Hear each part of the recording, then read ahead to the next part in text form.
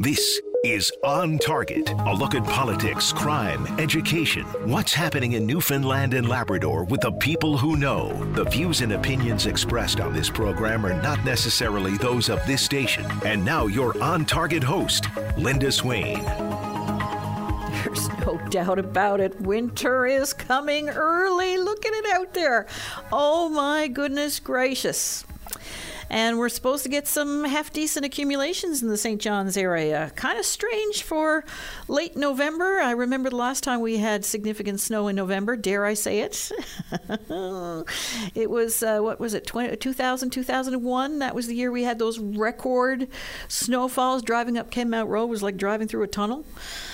Anyway, let's divert away from that. Well, a gathering was held in the capital city earlier this month to discuss seal management and the impact of seal populations on East Coast fish stocks. News out of the summit has been slowly filtering out through industry representatives who participated in the event. I don't want to flog a dead horse here, but media weren't allowed to attend. We just got some opening remarks and some closing remarks, and that was it. So the news that we've been getting has been sort of, filtering down in dribs and drabs. From what we understand, among the discussions made at the summit, according to processor Dion Dakins of Carino Processing, was the decision to commission third-party science on the impact of seals in the environment. There have long been calls, of course, for improved science to determine the exact impact of seals on a number of commercial fisheries. Well, my guest today is the managing director of the Canadian Centre for Fisheries Innovation, Keith Hutchings. Hello. Hello, Linda. How are you doing today? Great. And yourself? Doing very good, thank you. So you attended the SEALS Summit. Is that correct? Yes, I did, yep. So what was discussed there?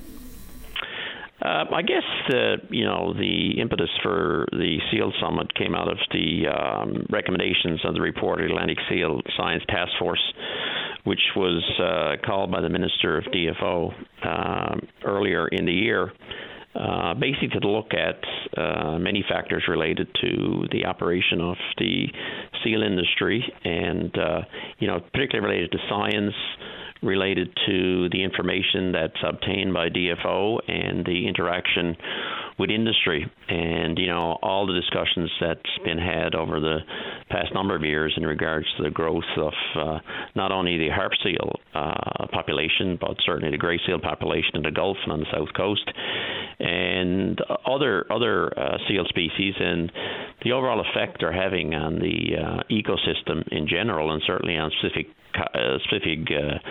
fish stocks like cod, which, as we know, we've had a moratorium since 1992, northern cod, and haven't seen a lot of success in return. We've seen some success in terms of the recovery, but not to the extent we would have liked to see, and thus the impact that's having on, the commercial increase of that resource and what it means to this province and others as well in regards to the commercial activity. The positive thing, there was many stakeholders at the table. Everybody was heard. Science was there from DFO, and I think there was a wholesome and full discussion about the challenges we face in regards to seal populations, where they're going. And I do believe there was some recognition from DFO that it's time, and certainly one of the recommendations they made, that seal predation would be included in projections for various species in regards to a management plan, and how that predation is affecting various fish species.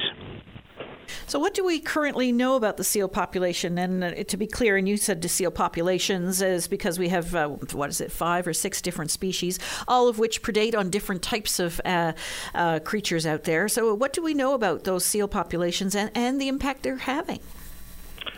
Well, if we go back and look at, gray seal populations in the 1960s, we were at about roughly 15,000, seals. You look at today, that number has grown dramatically. Up, some speculate 500,000 or even more.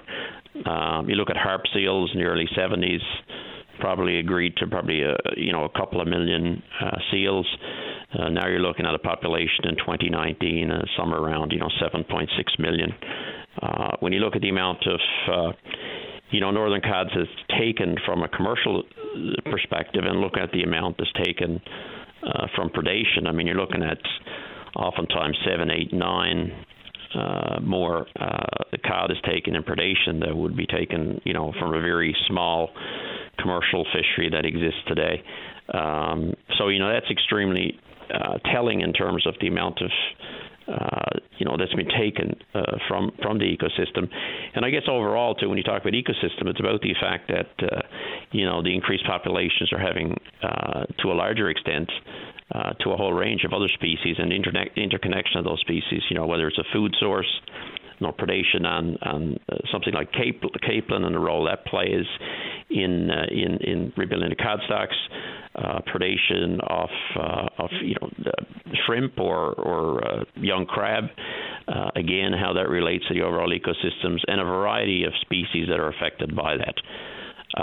In the Gulf and with the gray seals, there has been science that's been completed by DFO, and they have recognized that indeed gray seals are having an impact on ground stocks, and they are having a direct effect based on the predation and based on the amount that's been taken. And I think that was, that conclusion was drawn from a more comprehensive, annual and multi-year evaluation of the eating habits and what they were taking over a longer period of time. Because I guess the point is that, if you take the harp seal, and they're in various regions of the province or in the Atlantic at different times of the year, they're at various times at various areas they're in for particular reasons because they migrate as well. They're interacting with different species of fish at various times in the calendar year. So, their diet is not consistent. So obviously they're eating various species at various times during the year. But if you're only sampling things like stomach content at a particular time in the year, you're not getting a true picture of what their overall diet is and what exactly they're taking and the volume they're taking. So I think going forward, that's where we need to get to. As I said, the forum was a great discussion on elements of that. But if we're going to get there, I'm hopeful we will, that we'll do that science and recognition. But I guess we'll see how that unfolds in the months and years ahead. And I suppose when you look at the different populations as well, their impact would be determined to a certain extent on population, but also on their general size. I mean, you could have a harbor seal or a ring seal and their impact on things, and then you have a gray seal, which is a very massive animal. So you don't need to have very many of them to have an impact. Yeah, exactly, and it's a great point you make, and then it's an understanding of the growth of those herds. There is some discussion too as well, and scientific evidence that the gray seal herd, because of its expansion off the herd, it's creating new colonies of gray seal. So that means there's extended growth in various regions for that species as well.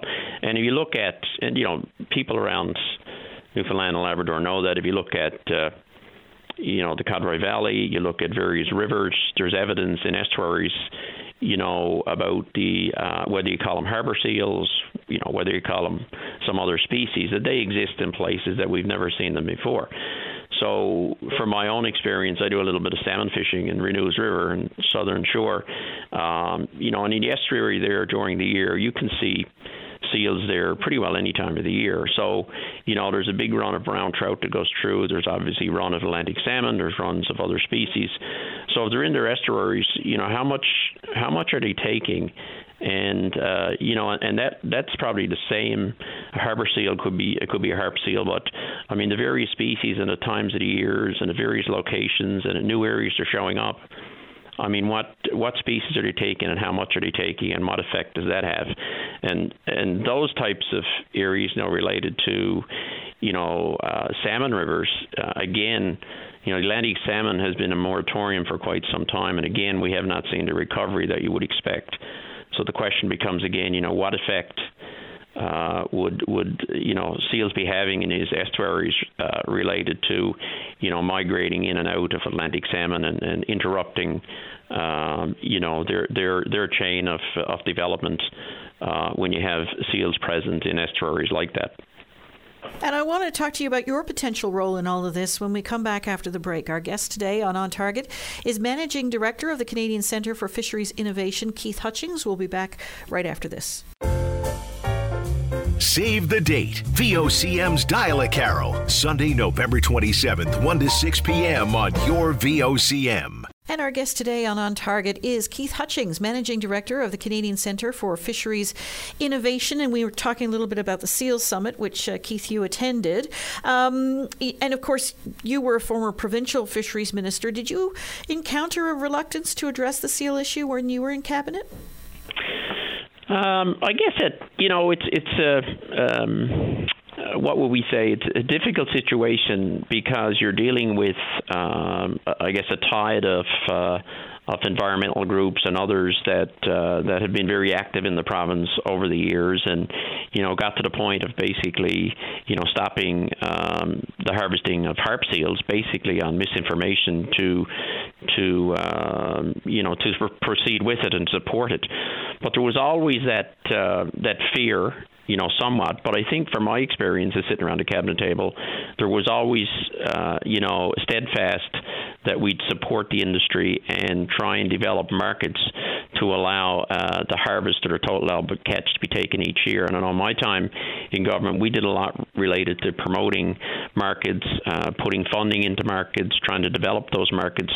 And I do remember distinctly, I think it was in 2013 or 2014 as minister, we were looking at a export certificate into China, which is seen as one of the largest markets and one of the largest opportunities, as well as some of the presentations at the SEAL Summit was related to Japan as well. But back at that time, there was an understanding that I think that we thought we would have got that certificate to export, various attributes from seal production, whether it's seal oil probably being the biggest, that we would get it into Japan.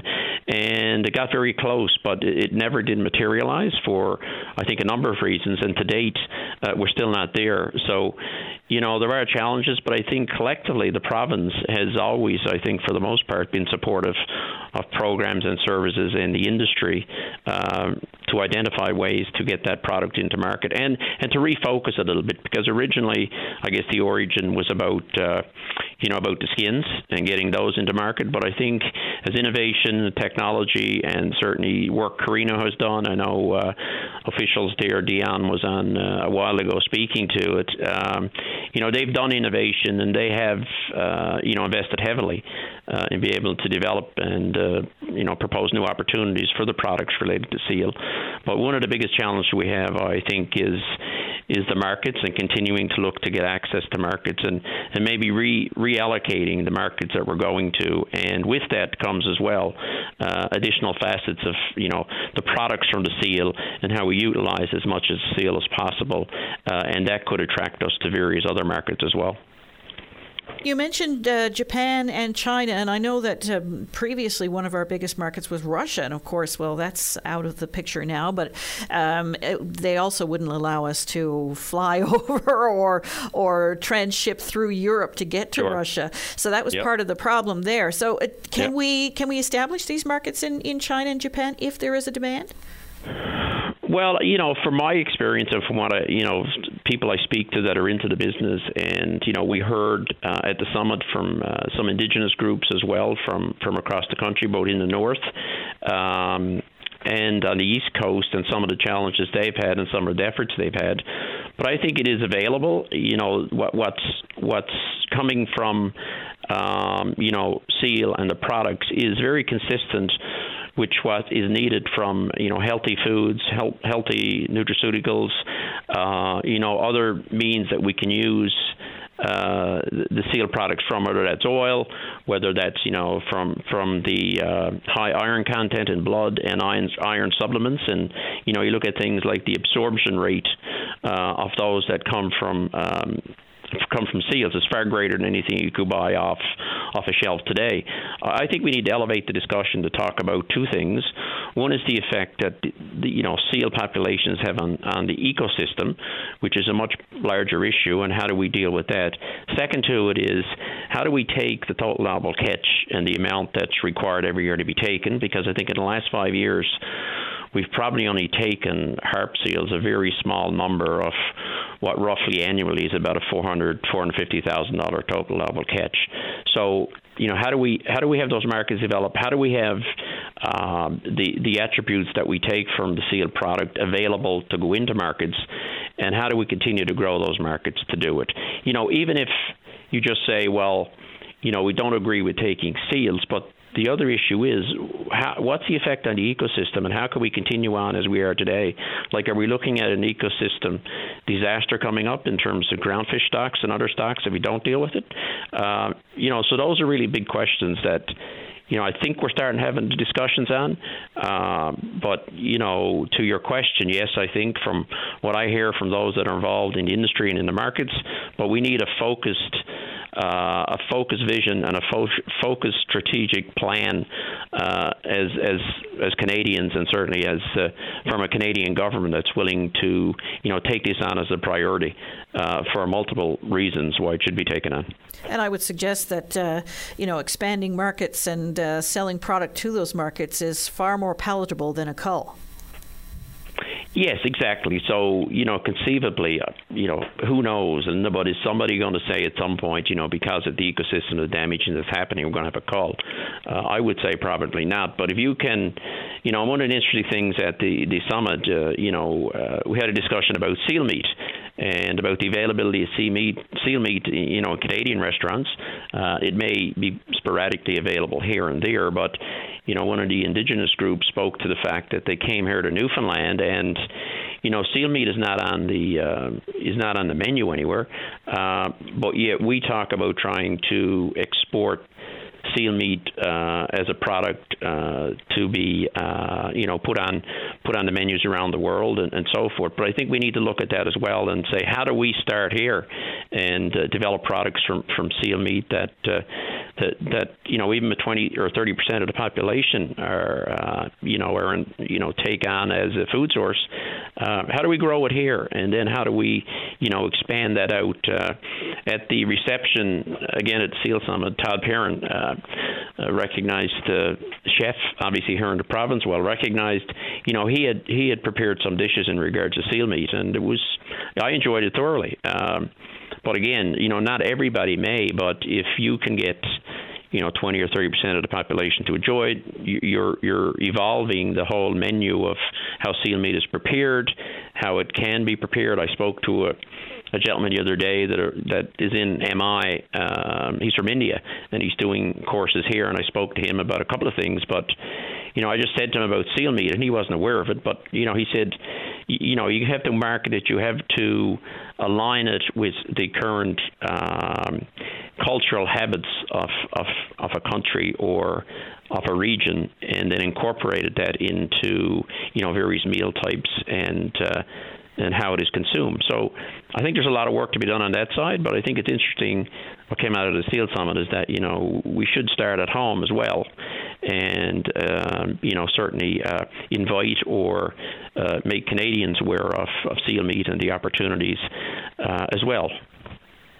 Every spring of the year, I got to be honest, I have a little craving for my Nan's seal flipper pie, and she's gone many years now, and I don't suppose I'll ever have anything like it again. But wow, was it ever good? And I was never a big fan of seal meat. It's an acquired taste, I would imagine. But the way that she prepared it in the seal flipper pie, oh my goodness, it was really good. What about matters of affordability? Because seal products are widely available here in Newfoundland and Labrador, but they're not always in people's, people can't always afford that lovely pair of boots or a jacket or whatever the case may be. Are we looking at that? They tend to be high-end products, but if they were more readily available for everybody to purchase, would it be easier to handle it that way? Yeah, so that'd be one side of, I guess, the products in terms of sealskins and what's developed from that. Again, that's driven by, I guess, market and what the market source is for those products. And I think that ebbs and flows a little bit, certainly domestically and internationally, depending on the markets and what promotions are ongoing at any particular time on both sides of the issue. But I think our real growth is related to the other byproducts that I've sort of mentioned that are involved with seal and seal production, and how you use those to increase value, greater utilization of the resource, to make sure that we can get to the point where harvesters that are commercially involved in harvesting, there's a value to them and an incentive for them to go and actually harvest seals and get a return, because they're business people too, get a return on their time and energy and fuel and labor and all those other things, to get a return on that. So we can take those total allowable catch, for example, for harp seals every year, and to make sure from that perspective it's commercially viable, it's an income, it's a return to those, additional income for those that are fish harvesters, and then we're also doing what we need to do for resource management from an ecosystem point of view, of taking out a certain amount of animals or a certain amount of seals every year from the resource management point of view. Now, we didn't talk about CCFI's role in all of this, so when we come back, I'll get into that part of things. Our guest today on Target is Keith Hutchings, Managing Director of the Canadian Centre for Fisheries Innovation. We'll be back right after this. Join us for On Target, 1 hour in which Linda Swain examines topics that mean the most to you. On Target, weekday afternoons at 1 on your VOCM. Our guest is the Managing Director of the Canadian Centre for Fisheries Innovation, Keith Hutchings. And Keith, Dion Dakins mentioned on Open Line not too long ago that government seems to be acknowledging the role of the importance of third-party science. And this is where I guess you come into the conversation. The Canadian Centre for Fisheries Innovation, what kind of a role can it play in terms of this third-party science? Yeah, I think, I guess CCFI's been around for 30 years, Linda, and certainly amassed a lot of knowledge, connections, and, relationships, and, has been involved with industry, whether that's, harvesting side, processing side, and obviously on the farming side, aquaculture. So there's a lot of intel, a lot of information, a lot of relationships that have been built. I think that would be very supportive of playing a role, of being that third party, entity that could lead, science and development. Certainly look at product development and other areas of the requirements that we look at this coming out of the Seal Summit, and certainly looking at the Atlantic Seal Science Task Force. CCFI also was part of the province's Fisheries Advisory Council that was set up by the current provincial government to look at various aspects of the fishing industry, and we're playing a role there as well.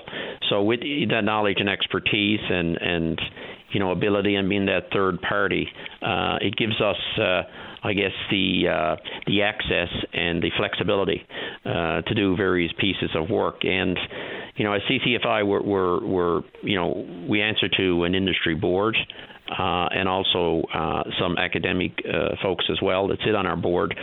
But we're a unique conduit between the industry and academia, whether that's Memorial University, whether that's other institutions here or elsewhere, that we can partner with to do various pieces of work or pieces of research and development or technology adaptation, or in this case, particularly with seal product development. And again, we use the expertise and knowledge at places like Memorial and Marine Institute here. At the summit, Dr. Heather Burke spoke and gave some insight. She heads up the Center for Aquaculture and Seafood Development at the Fisheries Marine Institute here. And, some work has been done. There's been a lot of work actually done in regards to seal product development, and all that is there. We've certainly, CCFI has partnered on some of that. So certainly we see ourselves as that conduit going forward that can meet with all the players, that can arrange and seek out that expertise and knowledge that's required to fulfill some of the call for proposals that's gone out from DFO, and then also be that non-biased or third-party communicator of that information. In the past, there's been a lot of challenges in regards to the communications of data from DFO, the understanding of it from industry, able to engage with all the fabulous knowledge and expertise that's out there from the harvesting and those that have been involved in the industry for decades. I spoke to some folks, Keith Bath, who's known in terms of being around the industry for decades. Where's all that knowledge and expertise, and how is it brought in and considered along with the official scientific data, and how all that is used in terms of bringing issues like predation into stock predictions and resource management moving forward. So, from CCSI perspective, we really think we can play a role, and we're certainly appreciative of the minister putting out the call for proposal, and we'll certainly work with the academic institutions here or elsewhere to answer that call. So any idea what exactly needs to be learned here, what the focus might be? Some of the items that were identified related to certainly the abundance and distribution of various fish populations, and how that data, some of that data would be there, how that would be examined, and how we'd look at collection of new data. That certainly could be done through those that are in the industry and collecting their experience and knowledge and catch rates various times during the year and all those types of things. Certainly, as well, there was mention in the call for proposals looking at understanding what I talked about before, the marine ecosystem, to better incorporate things like environmental considerations in stock assessments. How do we look at predation, but the ecosystem as well. So, with various climate change elements being introduced over the past number of years, the migratory patterns of various fish species have changed. The migratory patterns of seals in terms of the availability of ice and where they pup now and at what time of the year. So all of that needs to be integrated and get a clearer picture of what truly is the situation today. And without that, and without doing over, I think, a multi-year period with multi-species, because obviously seals, there's a number of species that are predating, that has predation on various fish stocks. So we need a better understanding. And it's a big ocean, and a lot is happening out there, but we need that focus. And I think this is a step in the right direction. At the end of the day, where does it get us? We'll wait and see, but I think it's a step in the right direction. So no doubt you're putting in a call for, you're answering that call for proposals. When do you expect to hear something further? I think the end of December is the deadline, and I think all projects, I think, are, if I remember correctly, are wanting to start in April, I think, of 2023. April 1st, I do believe. So that will be, a step to move forward. I know since coming on here, we had discussions with, and I have to say, CCFI works closely with DFO. We have a relationship with DFO. We do, through the Atlantic Fisheries Fund, we do an array of projects. We have other projects that we do with them, or I guess a service delivery model where they have funding, we apply from, and we'll contact industry and do an array of projects. So, we work with them as regulators as well as their scientific community and the resource management community. So all of that is that relationships are built there as well. I will mention that on the morning before the SEAL Summit started, Minister Murray did visit with us, with myself and the chair of CCFI, Alberta Werm, and went through what CCFI does, and certainly with the officials here at MI, they met and went through some of the things they've done in the past related to SEAL and some of the opportunities, and just a good understanding of the valued expertise and knowledge that exists here at the Marine Institute and what they could offer. Our guest today on Target is Keith Hutchings, Managing Director of the Canadian Centre for Fisheries Innovation. And I know you're working on a number of other interesting projects, and I want to ask you about those when we come back after the break, right after this. Weekday mornings from 5:30 to 9. Jumpstart your day with Jerry Lynn Mackey and Ben Murphy. Newsmakers, traffic, weather, and more during your VOCM morning show. Our guest today is Managing Director of the Canadian Centre for Fisheries Innovation, Keith Hutchings. And Keith, of course, we've all been following the sad story of the plight of the right whales in the Gulf of St. Lawrence.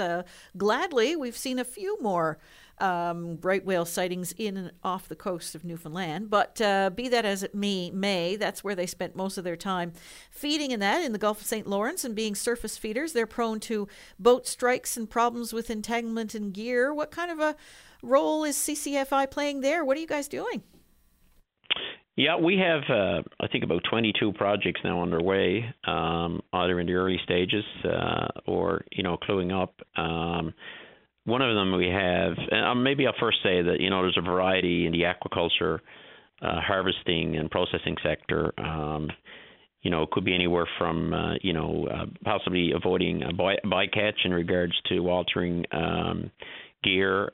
We have artificial intelligence related to species modeling in terms of multi-year data and multi-zone data, and how you use artificial intelligence to build a predictive model for future resource management. We have projects related to seaweed and possible production here in the province and development of that. That came out of a discussion we had a number of months ago too, I think, Linda, related to the Laurentic Forum and how we had a seaweed symposium. And the industry is about, if I remember correctly, about $2 billion, and most of that product now is coming from Asia. So there is a push in, we'd say, the North Atlantic regions to build that, because some of the environment that's available is pristine related to various kelps availability and for the production of it. So there's a lot of excitement happening in that area. In related to your question on right whales, we were involved with a project with two private companies, Assured out of Bedford, Nova Scotia.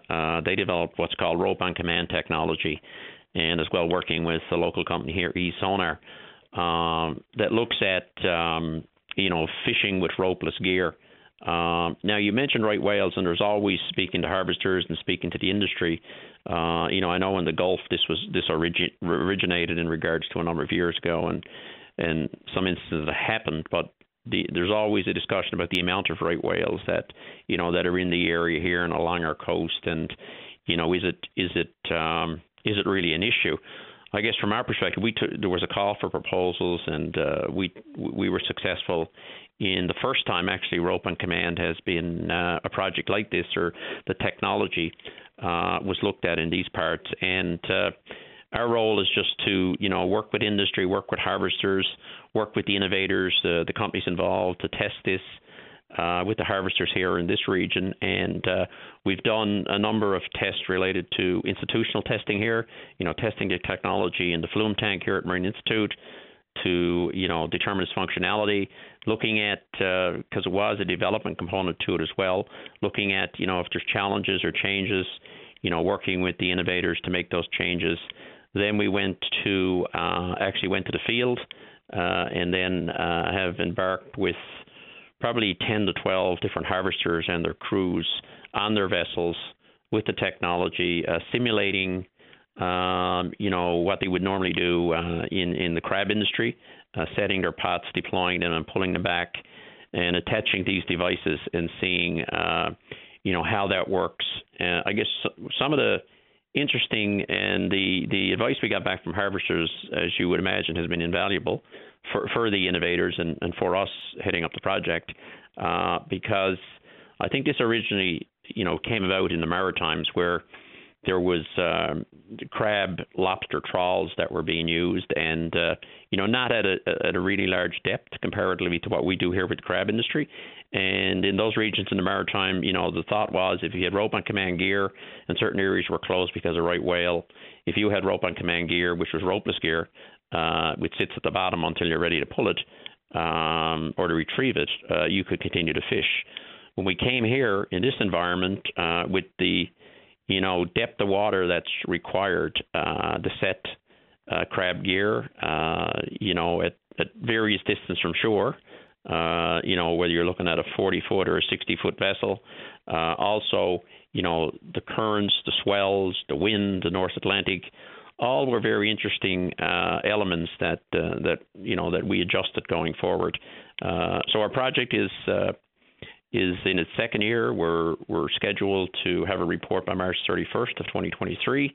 And again, it's important to understand this is technology in development, and it's not unique to here or Atlantic Canada. I mean, along the eastern seaboard of the U.S., there's a lot of work being done. There's a lot of companies engaged in this activity. And from an export point of view, like most certifications or standards for fish that are harvested around the world, it's a sustainability issue. So with this technology, it demonstrates that, Canada's engaged, DFO is engaged, the industry is engaged with looking at, alternate activity or alternate technology for the future that can certainly support sustainability. So, so that's where we're to with our current project. Now, we don't have a whole lot of time left because we've been talking about so many other things, but I understand that CCFI is going to be involved once again in the Laurentic Forum. When is it, and what will you be doing there? Yeah, so the Laurentic Forum is coming up again. I mean, that's a partnership between Newfoundland and Labrador, Ireland, Norway, and Iceland. And again, it's about, supporting economic development in coastal communities and rural regions, both from a tourism perspective, which is one of the topics this year, as well as the blue economy. And CCFI will be participating again. I'll be moderating one of the day's session. And I mentioned before, the seaweed and some of the projects we're doing here. That was a great session we had on a prior Laurentic Forum session we had. And if you're interested in participating, you can go to laurenticforum.com. You can sign up virtually, and it's free. And you participate in a part of it or the 2-day events, whatever you would like to engage with, either from an industry perspective or just those that are interested in it. And it's coming up on November 29th and the 30th. So again, certainly encourage anybody to have any interest to certainly sign up. And there will be the first day will be related to topics related to tourism, and the second day will be related to topics related to the fishery or the blue economy, I should say. And certainly topics there are looking at, development strategies related to seaweed. There's value added in fish utilization. And we'll hear from folks from Norway, Iceland, and Ireland as well. We'd have a speaker from the Marine Institute that will speak to utilization of fish products as well. So it should be a great session, and certainly encourage anybody to go in online and be a part of it. Is it all virtual or? No, it's not. No, there's. I will be attending in person in Donegal,